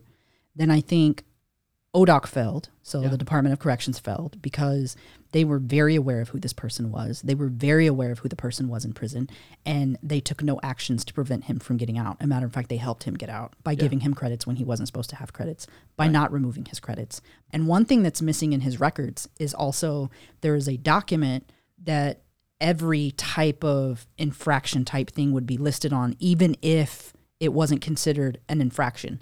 And that is not in his records, and it should be. Yeah. So, and I'm pretty sure that that's pretty lengthy. But then in addition to ODOC, when you're going through a case, there should be a requirement that you cannot be released from prison if you have a pending case, especially when it was pending years before you're supposed allowed to be released. Yeah. There should be a, hey, look, you're not going to be able to get out. It doesn't matter if your attorney thinks that you're innocent. If you have court, then you need to sign some waiver and get your stuff done, because you're not going to get out while you have an active case. I mean, that just really makes sense. But then for the justice system, the DA has a responsibility to pursue prosecution for things that they know to have occurred. So the other people on the phone, that's a failure on the DA. Yeah. The judge, it's a failure on the judge to continually allow for these continuances. Yeah. There is no reason for it. Yeah. None whatsoever. And so when we start talking about corruption, when we start looking at corruption and corrupt activities, we spoke about the numbers in terms of Oklahoma as a state, in terms of corruption in the U.S. We see where they're at, almost in the top 15, right? Where is this corruption happening at? It's happening at the Department of Corrections, the local police department, even to the DA's office. Because there's no way that all of this could be coincidental. It's impossible for the stars to align perfectly for McFadden and for him to be able to get out. These had to be deliberate actions. They had to collude together to allow this to happen. Who was driving the train? I want to say it's Don Baker. I think he was the orchestrator of the whole thing. He had the political connections. You know, something that's interesting is that Baker was selected by President Roosevelt to be an attorney at that level. Basically a more prestigious role than just a federal prosecutor. But also during that same time frame, Senator Stipe had a relationship as well. And I believe that Senator Stipe knew Baker. So I believe that there is a connection there. Stipe knew Baker, and McFadden is related to Stipe. Yes. Coincidence? Not a coincidence. Can't be. It can't Also, be. something interesting is that $68,000, there was a financial incident with Stipe very close around the time where that money was stolen. Wow. That's very interesting. Yeah, very interesting. Some pretty serious stuff happened during that time frame as well. In our hunt for justice, as we're looking at this case, and we already know about the initial prison sentence of 20 years. We already know about that, and his 85%. We already know about his premature release from prison and the fact that he got out with no probation, no parole, just free man walking with a pending case. The post-management as a sex offender of McFadden was also completely jacked up. It was. There was no oversight. Even at the point that he finally checked in, he had written, before he even got out of prison, he had written down the Holly address. Yeah. So he had every intention of living there with those kids before married. And I know he did. When Holly got divorced in order for them to get married, obviously that had to happen in order for them to get married. Instead of her filing in Oklahoma, the divorce was filed in Arkansas. And the reason, and if you look at her paperwork, even though it says that it's Joe Guest that's filing for the divorce, it's all in her handwriting. It's not in his handwriting. So she filled out all the paperwork. The reason that she would have chosen to do it in Arkansas is because Arkansas, you can get divorced same day. There's no waiting period. In Oklahoma, there's a waiting period of 6 months. So they didn't want to wait the 6 months. So they wanted to be able to get divorced and get married as quickly as possible. And they did that. And the day before they even got married, he's already submitting paperwork for his new address so that he can be legal being in the home. One, it tells you that Holly wasn't an idiot. She knew enough to research, to figure out how to get out of the marriage in a short amount of time and how to do that. I'm sure he knew too. Yeah, I'm sure he did. And I'm sure that LaDonna was a big part of that as well. I even believe she probably paid for the divorce, if I had to guess. So that tells me that this was a collusion. But it also tells me, what it tells me about Holly is that Holly's not an idiot. Holly knows how to research that. She understood how to do some research to figure out what Jesse was in prison for. And I believe that she knew what Jesse was in prison for because when her family confronts her about it and they say, hey, what's going on with this? Why is this sex offender around our grandchildren? Holly chose to say, I've already addressed it. I've already talked about it. Don't approach him. Don't talk to him about it. He's extremely sensitive to it. She blocked as opposed to engaging and doing something about the situation. She blocked her family. So that tells me that Holly had some inclination as to what was going on and what he was about. Now, whether she knew what was happening or what was going to happen, I don't know. But evidence points to the fact that she wasn't completely in the dark on what was going on. We all know what happens with the crime on May 1st and the outcome and the aftermath of that. The tragic event where Jesse McFadden murdered 5 innocent children, Holly and himself. When we start looking at the autopsies, so we haven't seen all of the autopsies. From the ones that we have seen, it paints a partial picture. What does that picture tell us? I know that everybody kind of wants to have an idea of what happened. And obviously, without us having all of the information, we can't paint a full picture for you. But what we can tell you is that 100% his behavior was the same as it was with Crystal Strong. The drugs, I don't know why they didn't test for some of the drugs that they should have. I believe with 100% certainty that they all had to have drugs in their system, every single one of them. One of the family members who went in the home said that the home smelled like meth. Yeah. And pictures and videos you can see. Some of the drugs that you felt like they should have tested for was THC, because that was found in the home. Yes. GHB. And the problem with GHB is that it can metabolize in the body so quickly that would have had to have been something that law enforcement said, hey, you guys need a test for this. And we already know that they are lacking. So, yeah. So specifically with the autopsies, the picture that I do want to paint for you is this. So there's a couple different scenarios based on the fact that they found only 4 casings. We know that they found Holly, McFadden, Tiffany, and Michael in the same area together. We know that they found Ivy, Brittany, and Riley in the same area, spread apart. They were found a little bit further from the house, and they were found a little bit spread apart, but close enough to where they found them pretty much all at the same time. And then we know that they found 4 casings. And they only found 4 casings, so it makes you wonder, where did they find the 4 casings? Well, we know one casing they found was at the suicide location Right. of McFadden. And we know that there's 3 gunshot wounds between the 3 girls that were found together. So is that the scenario? Or is the scenario that the 3 bullets that were fired at Holly and the 1 bullet that McFadden fired at himself were found in the same area? One casing was found where Jesse was at. That's a definite. Those 3 other additional casings, we don't know if it was from the other girls or Holly.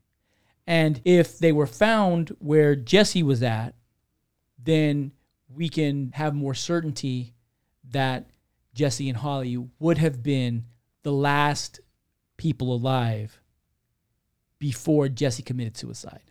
Yes. Something that I can tell you about the autopsies is this. I've seen Holly's, I've seen Jesse's, and Jesse didn't get a full autopsy, by the way. And he should have, but he didn't get a full autopsy. The condition of Holly's body is worse than one of the children's autopsies that we saw. What that says is that she was alive longer than the child's autopsy that we saw. Potentially. There's a high probability. Very high probability. Yeah, there's a high probability that she was alive longer than one of the children. Yes. And so I just want to throw this out there for you guys, because our goal is not to choose a side. Our goal is to uncover the truth and to put it out there. So we're not hoping that one side versus the other side is responsible, or, you know, we think that this person should have done this. That's not our goal in all of this. So I'm saying that because as I tell you guys this, I would like for you guys to keep an open mind in looking at this. So whether you're a parent or not, I want you to think about knowing that children are in danger and how you're going to respond. The marks that Holly has on her body do not indicate she fought. She doesn't have defensive wounds. No, none. The few markings that she does have are more consistent with scratches, not even so much dragging. Due to her size, more than likely she wasn't drug across the ground, because she would have had more markings than she had. And this is me speaking without seeing the condition of her body. And the autopsy reports, honestly, they're very different from each other. Even in the measurements that they gave, one did centimeters, one did inches. Like, it was like they were done at different medical examiners' offices. Completely strange. But regardless, in the details that were provided in these autopsies, it does not paint a picture that Holly was fighting for her life or anybody else's life. There is a theory that potentially Holly was killed first, and that would indicate why she wouldn't have any defensive wounds. What is your thought on that theory? If that occurred, and that very well could be, I can't imagine that you would go without a fight. I can't imagine that you would stand out in a field and allow yourself to be shot knowing that your children are in the house, or that other kids are in the house. Like, I don't see any way, shape, or form how you're able to do that, whether you're a parent or not. Just knowing that there's kids in danger, because obviously if somebody's trying to kill you, everybody else in that home is in danger. Okay, so the theory is that Holly, Michael, and Riley were all killed before the Saturday excursion. That's kind of a theory that's been floating around. Yes. And if that was the case, then the condition of the autopsies, the condition of the body when they conducted the autopsy would indicate that Michael and Riley and Holly would all be of the same level of decomposition. Yes. Okay. And there are some things that play into the decomposition of somebody's body and whether or not it can be quicker or slower. Some of those things have to deal with the temperature, the humidity, your body fat content, where the body's laying. So if the body's in water versus out of water, all of those different things can play into it. But when you're dealing with a very short time span of knowing that people were killed in a particular time span, and also knowing that there wasn't high heat, there shouldn't be such a rapid acceleration that you're going to see somebody who was killed earlier with not as bad of a state as somebody who was killed later. So that also plays into whether or not those theories are valid as well. Right. In order to prove or disprove that, then all you would need to do is see the other kids' autopsies, and it would show that they had less decomposition than those original three based off that theory. Right. And the other thing, too, is that it's hard to believe that you would leave the person alive longer who would be your person expected to fight the most, an adult, a larger person. So if you're planning on killing everybody and you're planning on committing all these heinous acts, if that person isn't in on it, that's a liability that you're going to get rid of.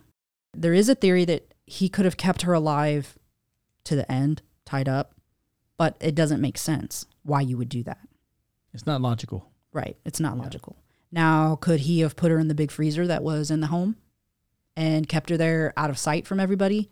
Well, I think if you did that, the body would show signs of freezing because it'd have freeze to burn. It would have icicles in the bloodstream. Like there's all kinds of different things that would present. They the definitely, autopsy. and they definitely would have. Should have indicated that on the autopsy if that were the case. Yeah. So I don't believe that that's a possibility. And so something tells me that where those 4 casings were found is 3 next to Holly and 1 next to McFadden.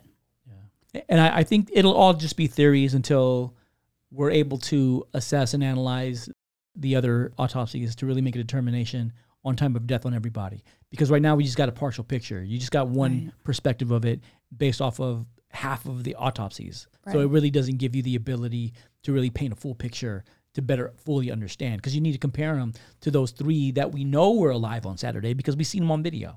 Right. We've had some people ask us specifically about the crime scene when it comes to investigators showing up and finding bodies and why they didn't enter the house. And I actually even saw a Facebook thread where one of the officers made a comment about how the crime scene was outside, so the house wasn't considered a crime scene. So the property is all one property, and therefore that entire area is a crime scene. So I don't know where he got his investigator knowledge. Yeah. But that's inaccurate. It wasn't CSI. So if he would have watched CSI, he would have got it right. He would have known better. Yeah. But I bring that up because I know some people think, well, how could they possibly have not have gone in there? The other thing, too, is that you are not supposed to make assumptions when you show up to a crime scene about what's occurred. There's been instances where somebody stood in front of somebody and said, kill yourself. So you can't show up to a scene and say, oh, it's a murder-suicide, guys, case over, open shut. That's not the way that it works. Same with an active shooter. You don't show up and assume that there's only one shooter and close up shop. No, you clear the building to make sure that nobody else is in the building. And these are major defects in the investigation that cause us to then begin looking at corruption. Right. Because it's so grossly negligent. It's not even a little negligent. It's not like, oh, we missed a phone or, oh, we missed a computer. No, we missed all the computers. We missed all the phones. So at that point, you have to start looking at corruption as the root cause. There's no way these investigators could be that dumb. There's just no way. Well, Oklahoma is 48th in education and medical, so you could be that dumb and crazy. Just saying. Yeah, it's pathetic, but that warrants an investigation from the FBI. The FBI should be digging deep into what happened here because it's no coincidence they left all the evidence behind. Not just that, but there's some interesting inconsistencies as well, such as the chains and the locks. Yeah. So there's a receipt that was conveniently left out, and that receipt doesn't match any of the locks. Doesn't match the chains and the locks. So who bought the chains and the locks? Love to see that video. We know that one of the police officers works at the Walmart, probably where they were purchased. Do you happen to know who bought the chains and the locks? Interesting. Yeah, it is interesting. And let's see if that video disappears, like the Brahms video where the city council people were meeting for their private meeting, which is highly illegal. That video disappeared. Let's see if the Walmart video disappears. Sure. Those are things that we're continuing to pursue and continuing to dig into to understand what is the level of corruption here. Is it all just coincidental, or are there other things for us to uncover and dig up? Now, as we look at impact on families in the community is devastated. The community has been devastated since day one. And they continue to fight for justice for the children because it's so easy to allow this entire case to just slip into our memory and slip into something that happened in the past and to not ever really bring true justice to these children. Yes, McFadden is dead. We understand that. But there's more to it than just McFadden. McFadden is not going to be the only monster that ODOC lets out onto the streets. And so we've got to fix this so that future monsters don't attack our families and don't attack our children. Now, looking at the aftermath and the legacy of our survivors, and not only our survivors, but also our victims, what have the effects been on our survivors and our victims? Well, truthfully, right now, what I think is truly tragic is because of how this investigation has gone, I think that these guys haven't even had a time to grieve. I think that right now, these families are seeking justice. They're seeking for a proper investigation to happen. And in that, they are not able to grieve. So I think that right now, they're like in this kind of pause because they can't do that. But, you think about the fact that Crystal Strong basically tried to tuck away her assault for years. People who never knew what happened to her just found out. So this is a wound that never healed, that has now been picked open, that she's now having to deal with. And that can't feel good. And then you've got Caitlin Babb, who he messages right before he quite possibly takes his life. I'm pretty positive everybody was dead at the point that he messaged Caitlin.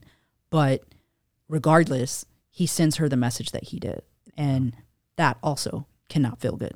So she's already been victimized by the state and ODOC for 5.5 years. And then this is just one more thing. And then you've got the families. So now you've got the families of the children who are murdered. And you have one family who, people are looking at the possibility that McFadden's wife could have played a part in this. And so they're dealing with losing their grandchildren and dealing with the possibility that their daughter or family member has lied to them and could quite possibly be involved, and that can't feel good. And then they're also at the same time having to deal with the fact that they lost their grandchildren, 3 of their grandchildren. Right.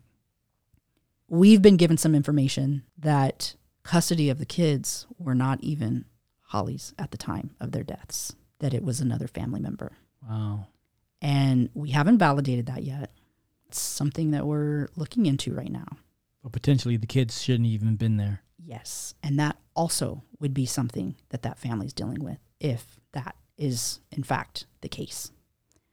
And then you have the families of the 2 girls who were staying the night and the kids who were invited who didn't go. And they're going to have survivor's guilt. They are going to have survivor's guilt. Yes, their families are happy that they weren't there and, thinking, hey, thank goodness, my child didn't go. Absolutely. But those children are going to have some severe mental health issues that they're going to need therapy for, and probably for a very long time. Right. And then for Ivy's parents and Brittany's parents, They are right now not even able to grieve because they're having to deal with the botched investigation. Yes. Even if you're not a parent, just think about these young kids who don't get to finish their lives, didn't even get to reach adulthood. Yeah. Reflecting on societal impact and the implications of child molestation and sex trafficking. And we recently watched the movie The Sound of Freedom. And that movie was very, very impactful in terms of the proliferation of just sexual abuse of children and just how rampant it is, and how I just couldn't even believe that something like that happens in 2023. What are your thoughts on that and society's view on child trafficking and sex slavery and things like that? I think that we tend to think things are not as common as they are.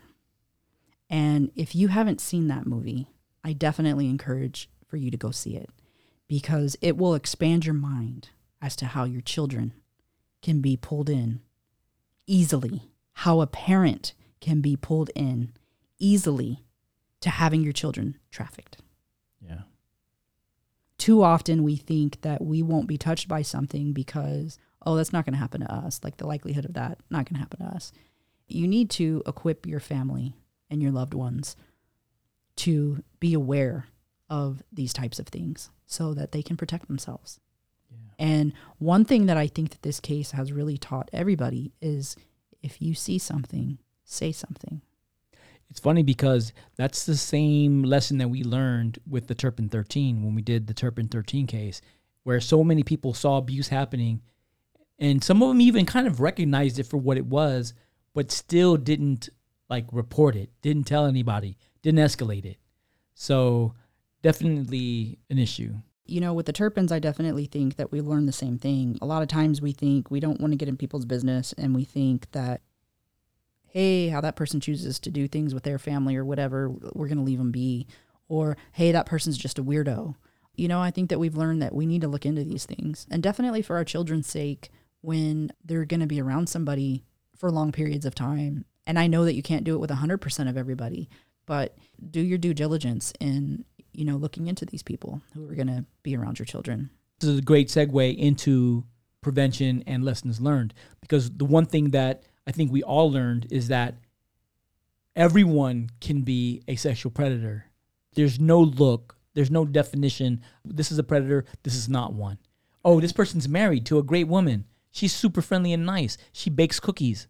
Doesn't matter. This person can still be a predator. I would 100% say that any place where your kids are going to be, especially sleeping, needs to be investigated further. Right. The other thing, too, is that, specifically in this case, there was a lot of things that weren't available online. And there's a lot of different systems in Oklahoma that doesn't make it easy for you to find information on somebody. And that's truly tragic. That's something that needs to be fixed, and fixed very quickly, because it's not good for a community. No. You know? I think the other lesson that we learned is that in investigations, when an investigation is happening, and maybe it's an investigation that you're involved in or involved with, that you need to make sure that your investigation is done properly and to hold the police accountable, because Justin Webster had to really go out of his way to force the police to do their job. And had he not done that, there's tons of evidence, tons of additional material that would have never been collected and taken upon. And OSBI would have never gotten involved if it wouldn't have been for Justin applying pressure. And sometimes as a victim of a crime, you have to force the police to do their job when you see that they're not doing it, and not be afraid to escalate, not be afraid to confront those police officers when they're not doing what they're supposed to be doing and they're not investigating. Right.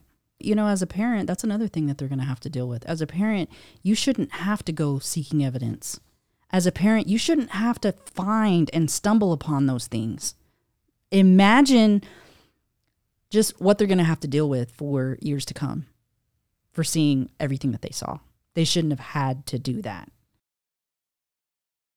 And one thing that I can say, one of the true monsters in this whole discussion that we haven't even really applied a lot of attention to is LaDonna McFadden.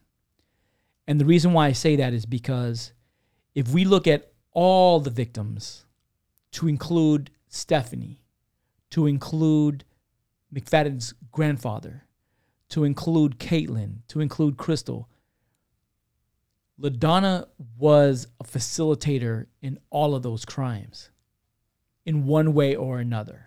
Or even an active participant. 100% an active participant in Caitlin's case. Absolutely. Absolutely. And I know there are laws that she broke. She is definitely one of the monsters in this story that isn't getting the amount of attention that she needs. She's as guilty as McFadden in terms of the victimization of all of these children. As we go into listener questions and final thoughts, I want to share a couple theories. I just kind of want to talk high level on some theories. You know, your thoughts on some theories, maybe some theories that I haven't listed.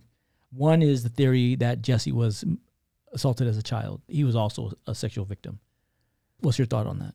I definitely think that there's a possibility there. It could have been a family member. It could have been one of the men that was in and out of the home in McFadden's and Cody's early years. So those are all definitely possibilities. The second theory is that Cody McFadden was assaulted by Jesse McFadden. What's your thoughts on that theory? I 100% believe that to be the case. And I say that because of the reaction that Cody had early on with, after Crystal Strong's assault. And then also the incident that took place where LaDonna requested a protective order, which is very obvious that McFadden wrote it. Right. He even says the defendant, it's in his handwriting. But regardless, that incident took place very close to the time that McFadden got out of prison. And you're talking about somebody who had been alone with somebody for years in a trailer and abused and had finally gotten away from that person. And then that person is welcomed with open arms by their mother. Right. At the home where Cody is living at the time. Right. So that was not going to be a happy family reunion. Right. That was 100% going to be a psychological breakdown for Cody. And I believe that it was. And it's so very unfortunate. Cody has done some things, obviously, that aren't good that we've seen and that people have put out there. And I'm definitely not giving him an excuse. I don't do that. But I can tell you that the behaviors that Cody has exhibited are all behaviors of somebody who was sexually molested as a child. Yeah. What is your thoughts on the theory that Holly was complicit in the murders? I believe that there's more pointing to the fact that Holly was complicit as opposed to not.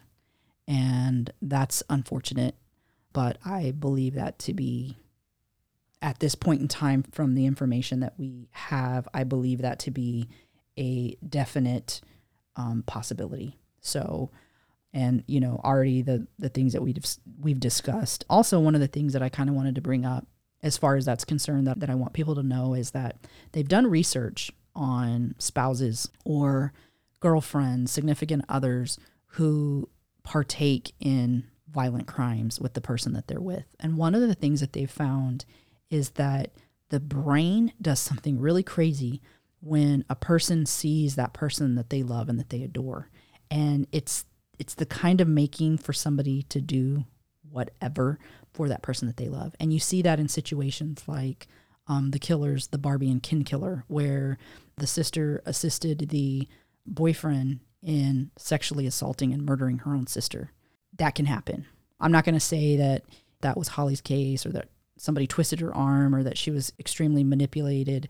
I don't know what the factors are surrounding that. I know what science backs, and I know the facts that we currently have, and things that you would expect to see of somebody who wasn't complicit, we don't see. That's disturbing, but we also don't have 100% of the pieces to be able to give the most educated, give a definitive answer for that. Yeah, and that's why it's still just a theory. We don't really know. And then the next question is, what's your thoughts on the theory that Holly, Michael, and Riley were murdered first? I find that highly improbable, at least for Holly, and that's because we've seen her autopsy compared to at least one of the children's autopsies. And so I think that that's highly improbable. But is there a possibility that Michael and Riley were killed first? That's highly probable. We haven't seen all the autopsies, so we don't know that for sure. Right. And what's your thought on the theory that Jesse may have been sexually abusing all or any one of the children prior to this taking place? I think it's a very high probability. If you look at the statistics of children being abused, a majority of children are abused in their home. That's the most likely place. And obviously we know from, McFadden's history that it doesn't matter if it's a woman, a man, a boy, or a girl. Anybody and anything goes. So there's a very high probability. You can speculate as to whether or not Holly would have known or didn't know, and there's relationships all the time that we see where the spouse or the significant other did not know that their child was being abused by the person that they're with. So that is also a possibility. But we also know from our case that we covered for the Menendez brothers that Kitty Menendez knew her husband was sexually abusing her children and stood by and did nothing. And that was part of what caused them to psychologically break. Yeah. A lot of times something that really that really kind of bothers me when I hear people's mindsets about predators is like with Nasser, with the gymnastics coach, is that one of the girls who went and reported her assault, the person was like, come on, like, not him. He's known him for years. Yeah. He's a doctor. There's no way he would ever do anything like this. Guys, those are predators. There's political people that are predators. There's lawyers, doctors. There's professional people who are committing these crimes. And so you can't have the mindset that, oh, this person isn't capable. Don't do it. Don't fall into that, because it's a trap. Yes, it is a trap, and it's going to get somebody you care about caught up. Yeah. So don't fall into that. Don't believe that. One of the methods of persuasion is authority. In the method of persuasion for authority, typically people use uniforms to convince you of who they are. And that is often what you look at when you see someone in a suit, or you see someone in wearing the collar of a priest, or you see a police officer wearing a police uniform, or a soldier wearing a military uniform. You see those uniforms, and that relates to you. This person is of a certain level of authority. This person is of a certain level of trust. And so you give blindly to that authority without consciously thinking about what it is that you're doing. And I think this kind of happened with the situation with Holly and with McFadden, because people saw Holly as being a good mom, and they automatically assumed Jesse was also a good dad. And so we need to be, as parents and as adults, we need to be a little more conscious. And if our kids are spending any time with any other adults, and I'm guilty of this, being a father, I didn't always know where my kids were and who they were with. But now seeing this happen, I was just lucky. I was lucky because this could have happened to my family. Right. Because I never went and researched to see if my kids were going to be staying at a sex offender's house. I didn't know. Yeah. And it's something that you just don't think about. You think you know people. You fall into this trap of understanding and thinking, oh, this is the friendly neighbor. This is the guy that always waves at me when I'm cutting the grass. His daughter's friends with my daughter. You don't know if that little girl's being abused. You don't know if that abuse is going to spread over into your family. It's true. Any final thoughts on this case?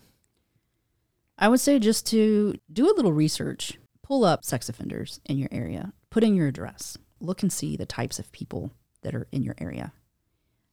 Do a little research on sex trafficking. Do a little research on keeping your kids safe, keeping your loved ones safe. I think that can be helpful. There's some things that they talk about where kids are concerned, some old mindsets of, one thing is respect your elders. Not all elders are good. And our children need to know that. Our children need to know that just because somebody is a doctor or a lawyer or a teacher doesn't give them the right to touch you or talk to you any kind of way that they want. And I think it's important to, they say that one big thing that you shouldn't do with your kids is, in a preventative nature, is not to name your kids' sexual parts things like coin purse and whatever it is that you make up, so that you don't say the word, not to do that, because that is one of the grooming tools that's used to desensitize children as to thinking that is a bad part or something that shouldn't be touched or something that shouldn't be done. So tell them what it's called and let them know that it's not okay for people to name their private parts pet names or to And sometimes we think that our kids aren't ready to hear those things or see those things or know those things. And guys, let me tell you what, if you're not discussing those things with your children, somebody else is. If you're confused about it, then go watch the movie Sound of Freedom, because these kids are little kids. They're not 15, 16 years old. They're 5, 4, 3. These are kids that don't know anything about sexual activity, and you don't want them to learn it from a sexual predator. If I had 2 pieces of advice, I would say 1, discuss things with your kids. Discuss reacting. How do you react? What do you do if someone threatens you or someone threatens your family and says, if you tell someone I'm going to kill your parents or I'm going to kill your dog or whatever it is? Your kids should understand that that's a feeble threat and that they should be able to still bring that to you and that you can handle that and you don't need them to protect you. A lot of times the kids think they're protecting their mom and dad from a threat. It's important for them to know that if someone says something like that to them, that they should bring it to your attention. Also, what is considered to be bad behavior. We had one of our former podcasts, one of the comments was made was that there was a child that felt something was inappropriate, but they didn't know it was inappropriate at the time. They just felt uncomfortable. It's important for kids to know that if they feel uncomfortable, it's wrong. Right. If it makes them feel uncomfortable, it doesn't need to be wrong per se. It doesn't need to be a sexual act for it to be inappropriate. If someone's putting you on their lap or someone's grabbing you incorrectly or someone's playing with you in a way that makes you feel uncomfortable, that needs to be reported. It doesn't just need to stop. You have to tell someone about it because some additional investigation needs to happen. It's really important that kids feel comfortable coming to their mother and father and knowing that they're not going to get in trouble, even if it's their fault. And what I mean by that is like saying, for example, I watched a video yesterday where an 11 or 12-year-old kid met someone on TikTok and then went to go meet him at a house, and it was a test. The parents were testing this kid to see if they were going to do what they were taught. And this kid failed, obviously, went somewhere to meet some guy that she had met online. When she got there, it was their parent that was there, and it was like, what's your problem? Even in a situation like that, the kid needs to understand that if they were to do something like that, they could come back home and tell their parent, Mom, I went to go meet somebody online. I know you told me not to, but I did, and this is what happened to me. And that's important because you don't want your child to continue to be victimized. Right. The last thing that I would say is, if you see something, say something. If you see something, say something. In most of the cases that we've had, that we've looked at, what we found is there's always someone who said, I saw this, but I did nothing about it. So it's important. If you see something and it makes you feel uncomfortable, it's better to be wrong and to raise the flag than to be wrong and have something happen to a child that can end like this situation. Thank you guys for sharing your time with us today and listening to our theories, because some of these are theories that we share. And again, our goal is not to take sides, but to put the truth out there and to help others learn about situations like this so that they can prevent these in their own lives, and to know, what your power is in dealing with people when things aren't going right, such as, an investigation not being conducted in the manner that it should. We want you to know that there's, avenues available to you to assist you in dealing with a situation like that. And it's unfortunate when, as the family of a victim, where you're having to be stressed out about how the investigation's going and if it's being done right, and if they're looking at all the evidence, and if there's a possibility that there's others out there, and are those others going to be victimized before the investigation's complete. There's so many different things that, as the family of a victim or as a survivor, that shouldn't be a stress for you. And it's unfortunate, but there are avenues that you can take. Even when there's corruption, there's avenues that you can take. And we want you guys to feel empowered to be able to do that, and to know that those things are out there, to be able to take advantage of those things, and to work to receive justice, and to work to change a broken system.